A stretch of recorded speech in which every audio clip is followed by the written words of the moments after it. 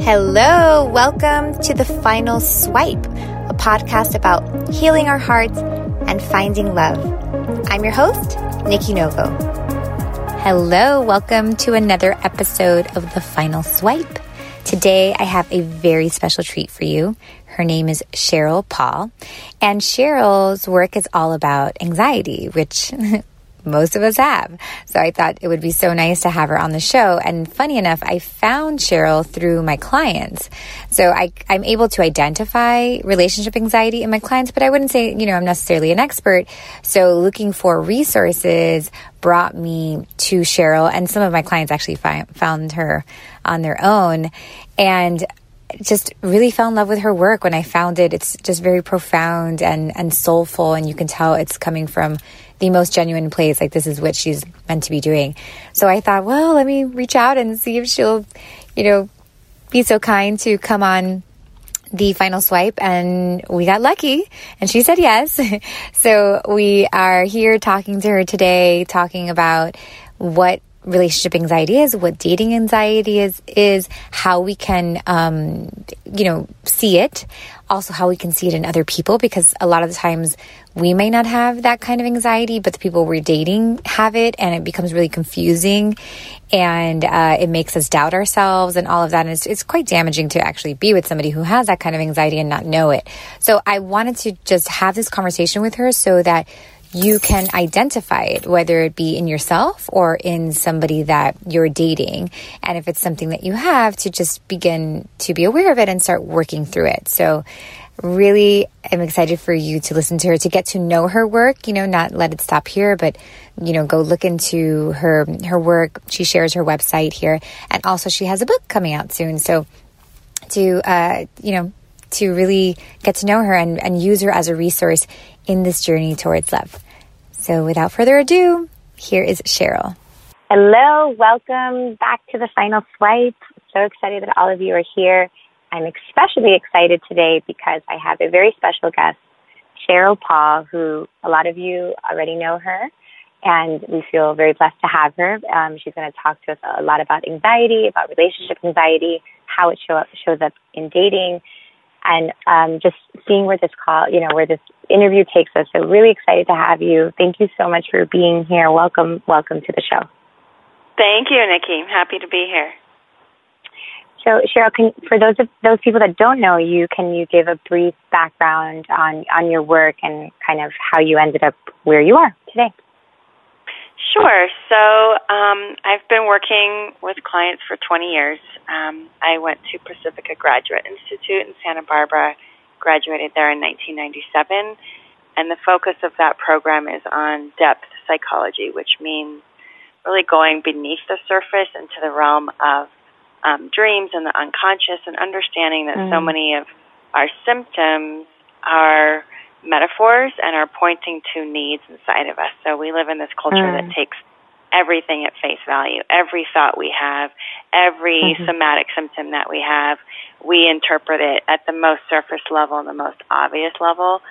So that program and my work in the Jungian world, the work of Carl Jung, really set the stage for everything that followed. And my first book came out of my master's thesis. That was The Conscious Bride, talking about the underbelly of the wedding, the grief and fear and confusion and vulnerability that so many people feel as they cross over from single to married, and those difficult feelings that aren't talked about in this culture at all, because we live in a very happy face, everything's happy culture. And obviously that's not reality for anybody. That's not the way human beings operate. But we're sold these myths, and so there's a big myth around the wedding. And then from that work evolved my work around relationship anxiety, and seeing that it was, of course, not just around the wedding that anxiety comes up. It's around relationships in general. And for people who are prone to anxiety, which means people who are often highly sensitive and conscientious and analytical and scanning the horizon, looking for danger, risk-averse, being in a relationship is the riskiest thing that we do. So, of course, anxiety is going to come up. But because we're sold this bill of goods from the culture that you have to know when you meet the one, and there is A1 and love should be easy and you should feel ecstatic and the sex should be amazing. And there's so many expectations that we absorb from the time we are tiny, from the first Disney movie, that says all of these expectations about love. And when the reality is different from that, the first interpretation is, I must be with the wrong person. Right. So that was my work with relationship anxiety, and still is very much a great deal of my work. But from there evolved work around anxiety in general, because of course I started to see that people prone to relationship anxiety had a lifetime history of anxiety. And that's one of the first questions I ask people when I'm working in a private session is, how long have you been anxious? And the answer is almost always my entire life.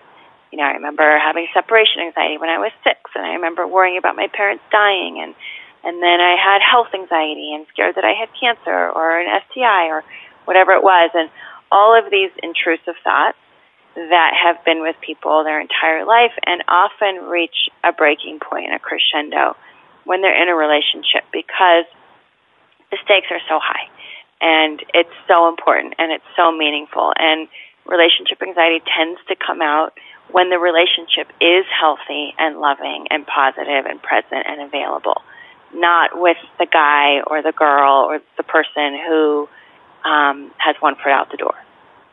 So it only presents itself where there's a real risk of intimacy, which doesn't happen, right, if someone is not fully there.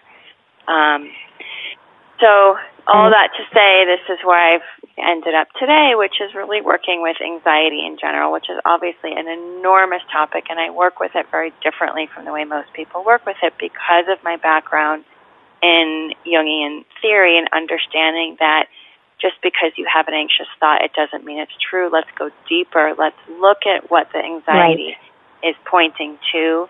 And in my work and in my worldview, anxiety is a gift, and anxiety is a messenger. Yes. Anxiety is a signal. A medicine. Hey, it is. Well, I don't know if it's a medicine, but but it points to what the medicine will be. Yes. So the anxiety itself is miserable. There's nothing fun about it. There's nothing happy. It's really miserable when it takes hold. And for the purpose of your audience, when it takes hold in a relationship, it can come out on the first date. And the cultural mindset will say, well, then you're with the wrong person. But I hold a very different approach than that. Yes. And I wanted to go into, I was going to ask you about general anxiety really quickly, but I have tons of questions about relationships for the listeners. But one thing that's interesting is I wonder if I was the only one in on this, but I did not realize that I was an anxious person until I started doing this work, because I actually had clients who were, and I didn't set out to do this work. I was an editor for many years, but as people started telling me their problems and would explain that they were anxious, and they would explain how their anxiety would show up, and I'm like, oh, that's anxiety? Like, I had no idea. And I'm like, oh, I have that. Yes. And I think that in itself is just so fascinating, that how disconnected we are sometimes, and how we take some of our anxiety as a normal part of life, and how we think that is just something that we have to the point that we don't do anything about it, because it's normal. So do you define anxiety as something, or do you have a way of kind of describing what it is? I do, and I just want to add to what you're saying, which is that's extremely common, because we can't, if we're swimming in the waters, we can't really see the water. So it's so normal for a person's experience and the way they walk through the world that they're not naming it as something that's wrong. And if it's all they've seen. It's all they've seen, which is exactly what I was going to say. For most people, they come from anxious parents, at least one of the parents. Exactly. And so that's what they've seen. And so sometimes I'll ask the question differently, Lindsay. If someone says, no, I haven't been anxious in that, and I'll say, have you worried a lot in your life? Is worry a part of your life? And the word worry seems to resonate more. Oh, yes, I've always been a worrier. right? And my mother's a worrier. My grandmother's a worrier. So I define anxiety as a sense of dread that something is wrong. And something being wrong, not necessarily being related to what's happening in the here and now. And so anxiety often presents as what if, so we're going into the future, or perseverating on the past. So it's a sense of dread and uncertainty when we're focused on the past or the future. That's not real and present in the here and now. So that's different from fear in the presence of real danger. And a lot of anxiety evolved from healthy fear. So it evolved from this part of our brains that used to live out in the wild. And the sensitive people in the community were the ones that were scanning the horizon, were hypervigilant, and were aware of the subtle shifts in the grass or in the temperature or in the movement that indicated there was a tiger, around the next bend. And so we, as people prone to anxiety, have served an immensely important function throughout history. It's not a problem, our wiring. And it's something that I always want to communicate and emphasize is that because we live in the culture that sees anxiety as a disorder, it's easy then to leap into, well, I am disordered. There's something wrong with me. There's something that's always been wrong with me. I've never fit in. I've never felt like I've belonged. Everyone seems to move through life so much more effortlessly. Why do I struggle in transitions? Why do I struggle with loss? Why do I struggle?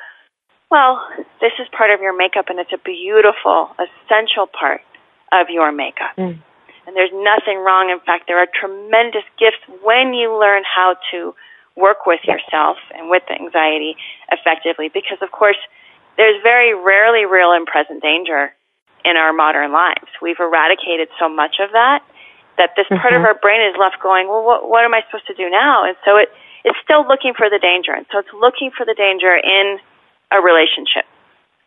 And interestingly, there is, I don't know if it's danger, but there's risk. Yeah, as I said before, there is risk in loving. It is the riskiest thing that we do emotionally.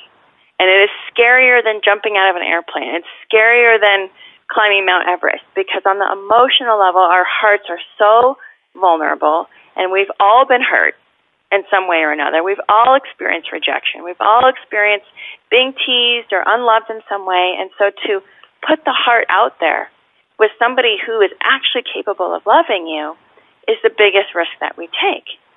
So our anxious brain then goes into overdrive, and it says, I cannot take this risk. It's too risky. And then what it does, and this is relationship anxiety, is it makes the other person wrong in some way. And so then we're in the world of projections. He's not tall enough. She's not beautiful enough. All the enoughs then start to come out, or the not enoughs.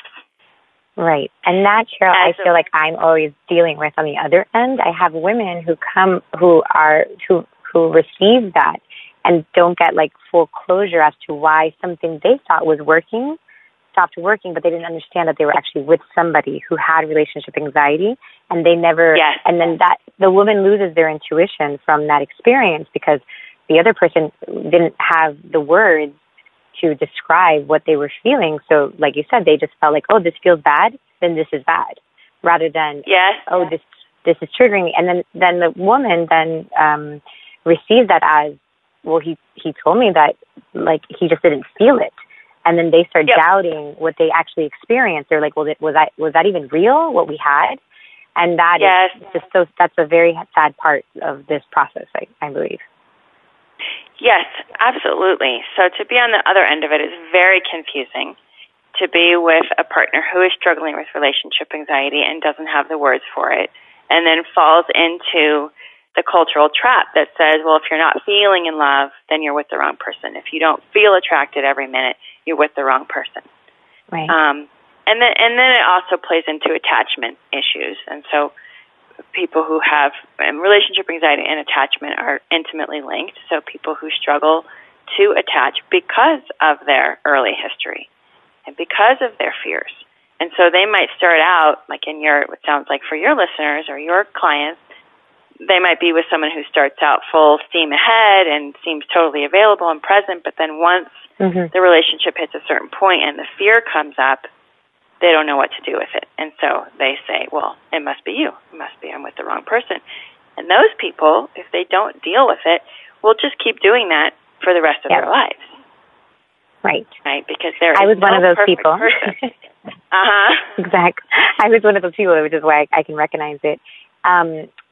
So do you have any advice for somebody that, what do you do if you've discovered you're with somebody who has relationship anxiety, or maybe who has just left you because of their relationship anxiety? Do you recommend that they try to let that person know, or do you just like not look for somebody who has relationship anxiety? Well, it's probably case by case. If the person senses that there's any openness or willingness on the part of the partner who has left, who has the anxiety, I think it's always, why not give it a chance and say, hey, would you be willing to read this article? And send one. I have 800 blog posts, so it's send something from my site and just say, here, does this resonate for you? And then that can be a gift and it can be an opening. Usually, however, what it takes for somebody to really see their own anxiety is for them to reach their own bottom. Right? They have to kind of get there themselves. It usually doesn't come from somebody else saying, hey, I think this is what you have. For one thing, nobody really likes to be told what they have or to feel analyzed. But also I've just found that people, they do their inner work when they're ready to do it. And no one can really force that process along or hasten it. It happens when it happens. So there's no real harm in saying, hey, I came across this and it sounds like something you might be struggling with, and what do you think? But usually when someone does their inner work, it's because they're really suffering. And people who find their way to my site are suffering. The ones who do have the relationship anxiety, they're the ones suffering, and they're the ones saying, now I realize I've lived with this my whole life in some form or another, and I'm ready to tackle it. And they don't, the people that I know that have found your work, it's interesting how it happens. They don't know that they have anxiety. They have relationship anxiety, and then somehow, they're led to maybe the possibility of that. So, how can somebody tell? Like, are there any signs that? Because I have a lot of people that come to me and they're like, I really want to date somebody, and they're trying, and they're reading the books or doing they're putting themselves out there. But if they have this anxiety, it's never going to work for them. But they don't know that they have it. So how can you spot it in yourself while you're dating? So if you are someone who has had perpetual short-term relationships, that's probably one very clear sign. If you have a history of anxiety or a history of worrying or a history of intrusive thoughts, you can pretty much guarantee that anxiety is going to show up in relationships. If you are constantly making excuses about why the relationship isn't going to work and it's coming up early on, like I said, and they're not valid reasons, they're not real reasons to walk away. Like they don't have to do with core values or, a sense of basic shared connection. But they're things like, I don't like the way she chews her food. Or he's not intellectual enough, or he hasn't gone to college, but he's the best person I've ever met, and he has the kindest heart.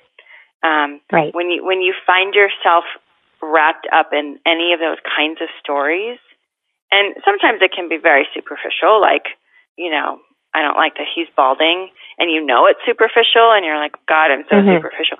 But that's just where the anxiety is hanging its hat. That's just the current story. And so that's a strong clue that you are suffering from relationship anxiety, and it will show up with anybody. The story will just change. And sometimes it can be something that seems more important, like I'm worried about his lack of drive or ambition. And am I going to be the only one making money? Well, that can seem like a deal breaker, but often when you really break it down, it turns out not to be able to be a deal breaker, and it's just simply where the anxiety is hanging its hat. Right. So you have an amazing course for people that have relationship anxiety. That it's available all the time, or is there like a certain? It is. It's ongoing. Mm-hmm. Okay, awesome. So you can go to your to Cheryl's site, which we'll link in the show notes. But if I haven't bought the course yet, without giving it all away, what are some tips on being able to get past that anxiety, or at least start working with it? Not necessarily getting past it, but working through it. Mm-hmm. And people really do get through relationship anxiety. It doesn't mean that anxiety itself goes away, because, like I said, we wouldn't want anxiety to go away. That's our indicator that something's awry. That's like saying, I want my dehydration headaches to never come. Well, then how would you know when you're dehydrated? So our bodies and our psyches are constantly delivering messages, and our job is to listen and also learn to accurately interpret, which is the trickier part. The course itself, it's called Break Free from Relationship Anxiety, and it is actually really so much more than relationship anxiety, because, as I keep saying, at the core is just anxiety itself. And so it's a deeply comprehensive, thorough course on understanding, first of all, who you are and your wiring and your personality type, and why you are experiencing relationship anxiety. It goes through the myths about love and romance and sexuality in depth. There's an entire section on intrusive thoughts, where how to effectively work with intrusive thoughts so that they stop torturing you, because that can be absolute mental torture when you're trapped in that chamber of whatever the intrusive thought is. And for people with relationship anxiety, it's, what if I'm with the wrong person? What if I'm not in love enough? What if there's someone better out there for me? What if I'm settling? What if we don't have enough chemistry? And then there are many, many, many tools, and the tools are the bread and butter of the work. If you're not willing to do daily work, you're not going to break free from relationship anxiety or any other kind of anxiety. And I teach a very effective journaling technique, and it's not the typical journaling.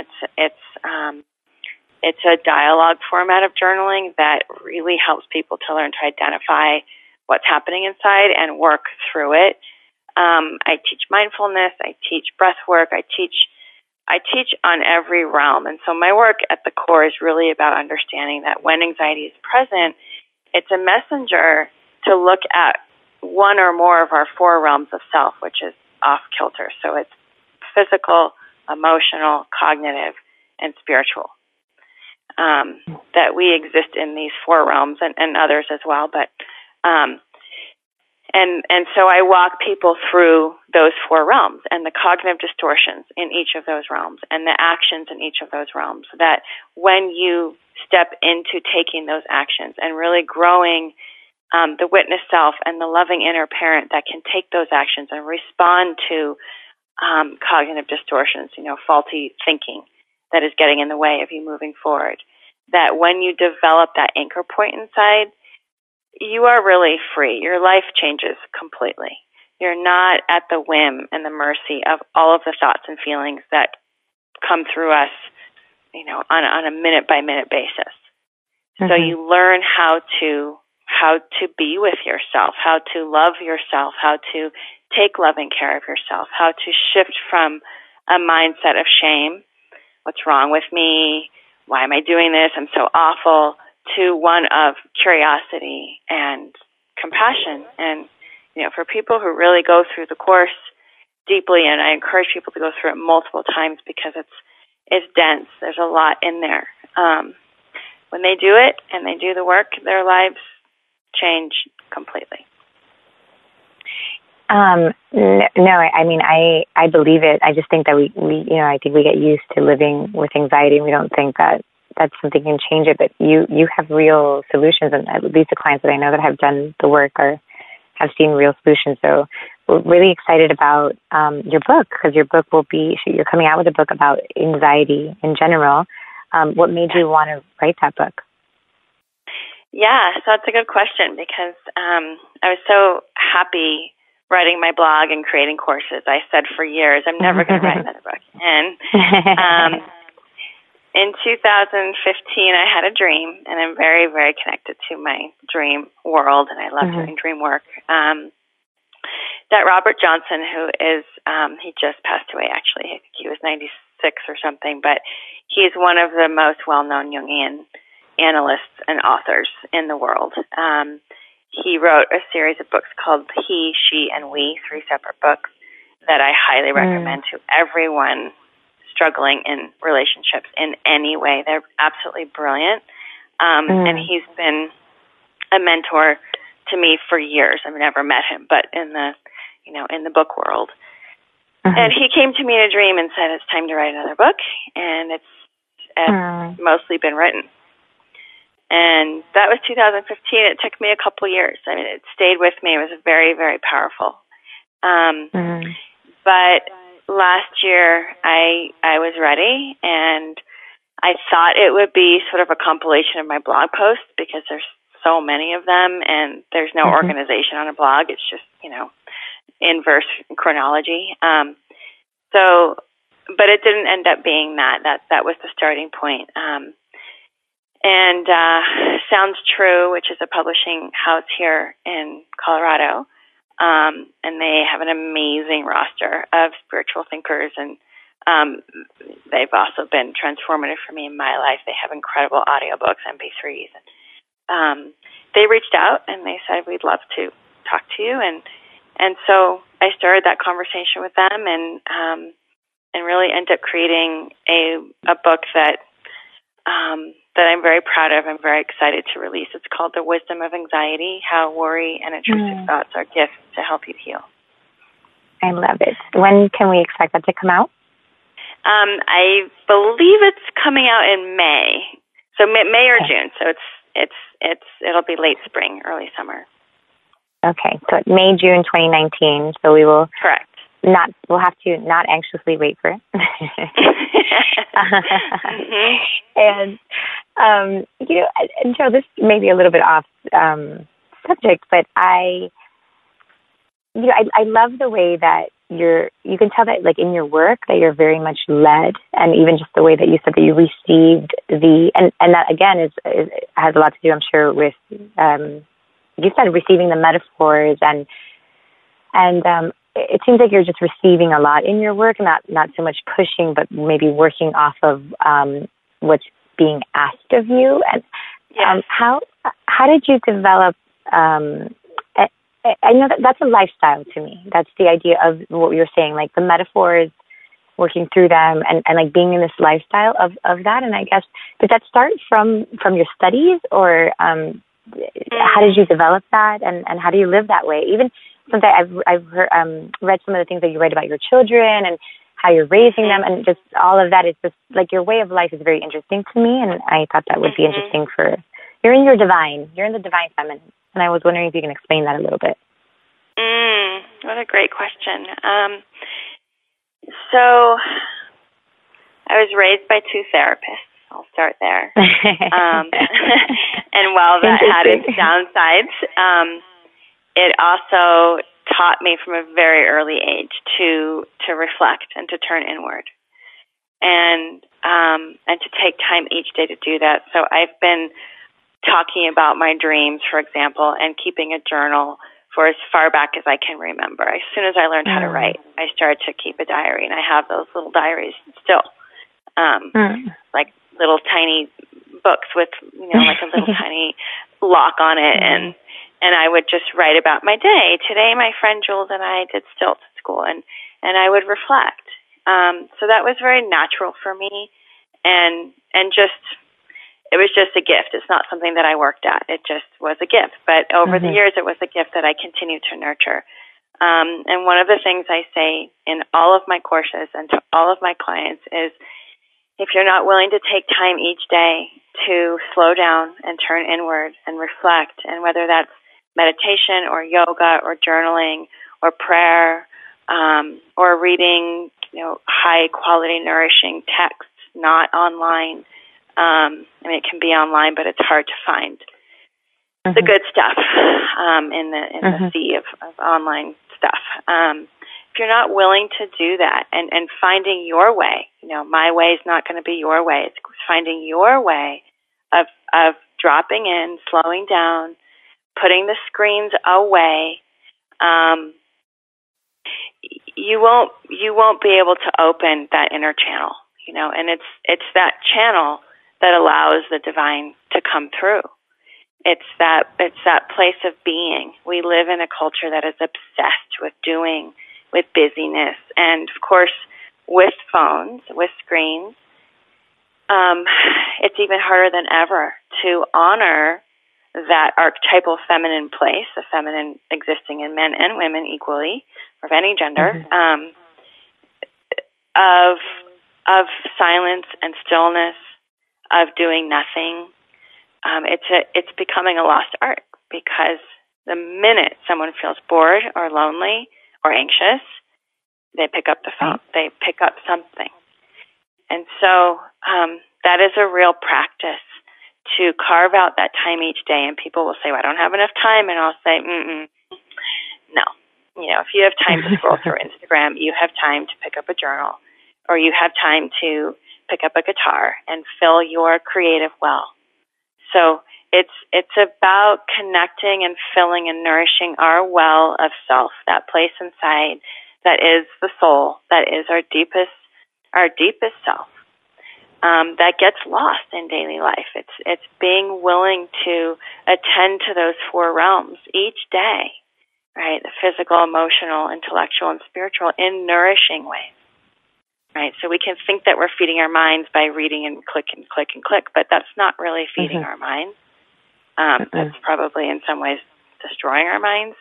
I don't want to say it in that black and white terms. There's obviously so much good stuff on the internet, but like everything else, it's about using it in moderation and recognizing when it's becoming an addiction as a way to avoid ourselves, our basic human selves that are so messy and emotional and uncomfortable, and noticing all the things that we do to run from that place. So for me, to get back to your question, it is a daily practice. Not a day goes by when I don't open my journal.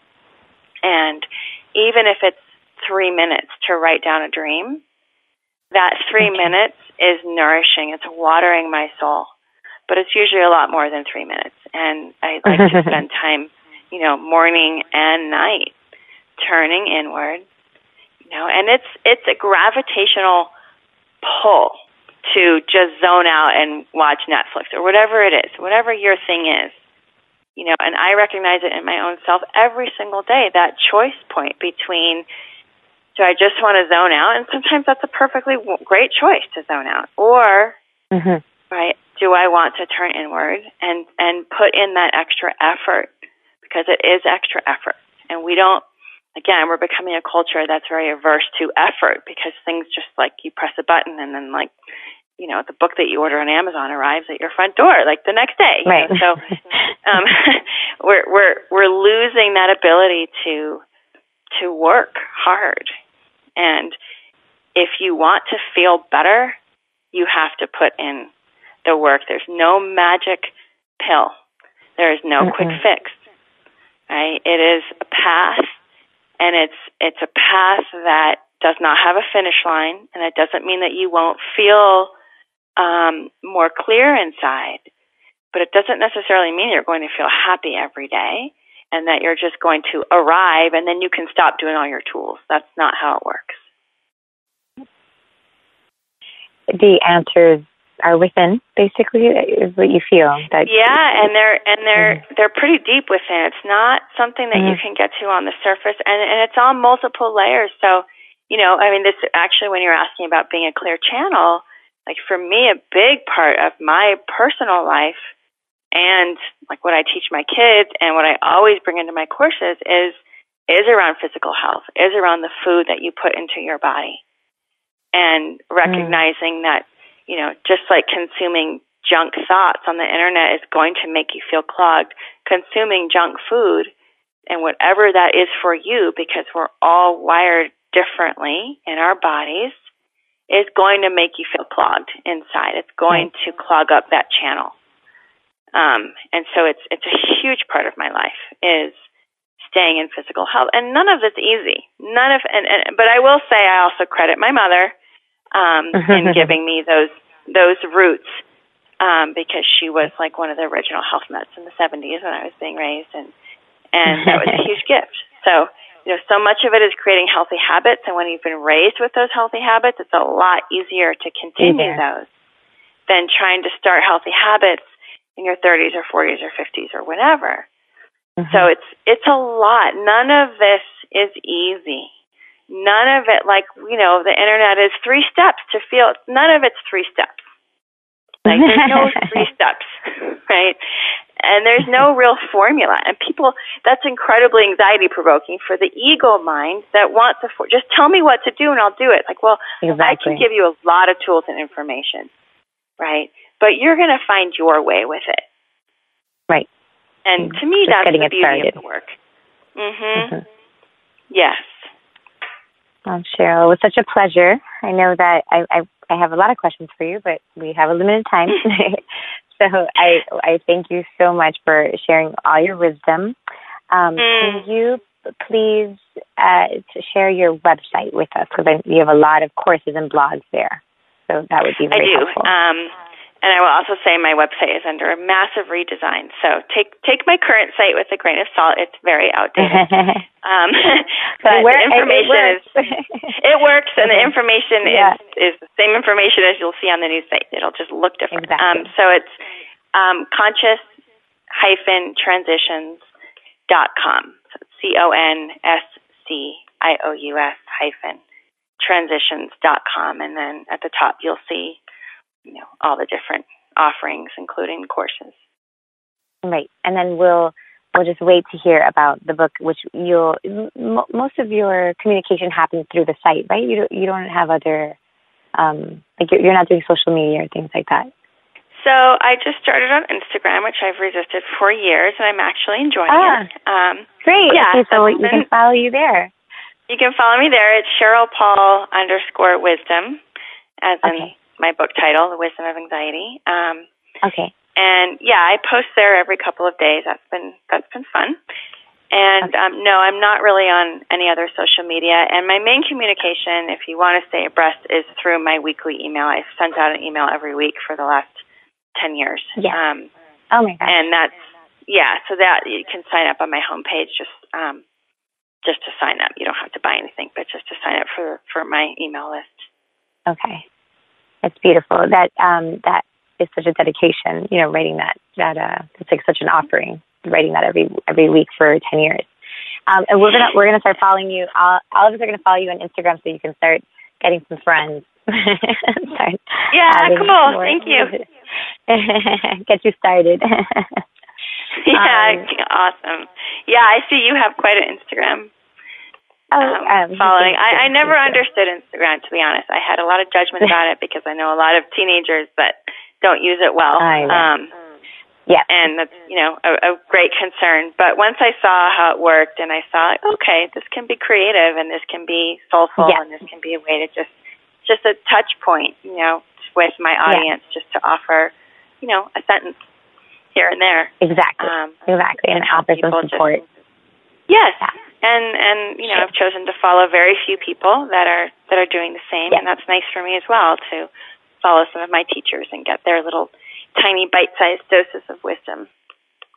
Exactly, and you can show up in a place where there's a lot of anxiety, so you can pop in on somebody's feed and help with that anxiety. So it's perfect. Yes, and that's nice. That is one of the great uses of the internet. Exactly. Oh, Cheryl, thank you so much for taking the time. Thank you, Nikki. This was fun. Yeah. And thank you for the work you're doing and helping people move along the dating path, which can be just so incredibly anxiety-provoking and heartbreaking and can bring up all kinds of feelings. So thank you. Thanks for sharing your audience. Question for you. Is 2019 going to be the year that you find love? You hope so, right? Well, hope is not really a strategy. In order to see the change, we need to create change, or at least be open to the change that is trying to come through us. which means you have to do something different. And I have something different for you. I have the Final Swipe Masterclass. This is my 10-week group mentoring program where I will be working with you and other like-minded women who are ready to call in love. I'm teaching the formula that I use with my one-on-one coaching clients, but at a much more accessible price. You'll get videos, worksheets, meditations, a community, and live online sessions with me. So I'll be answering your questions. Because you know how it is in dating. One day we're doing great, and the next day we're totally freaking out. And as much as our friends and family love us, they don't always give the best advice when it comes to love. So please allow me to guide you. Please accept the help and the answers to your prayer. You do not need to do this alone, just wishing and hoping. I will guide you to love. Register for the Final Swipe Masterclass at nikkinovo.com/course. And I will see you at love. Thanks so much for listening. For more guidance on your journey to the final swipe, please visit me at nikkinovo.com.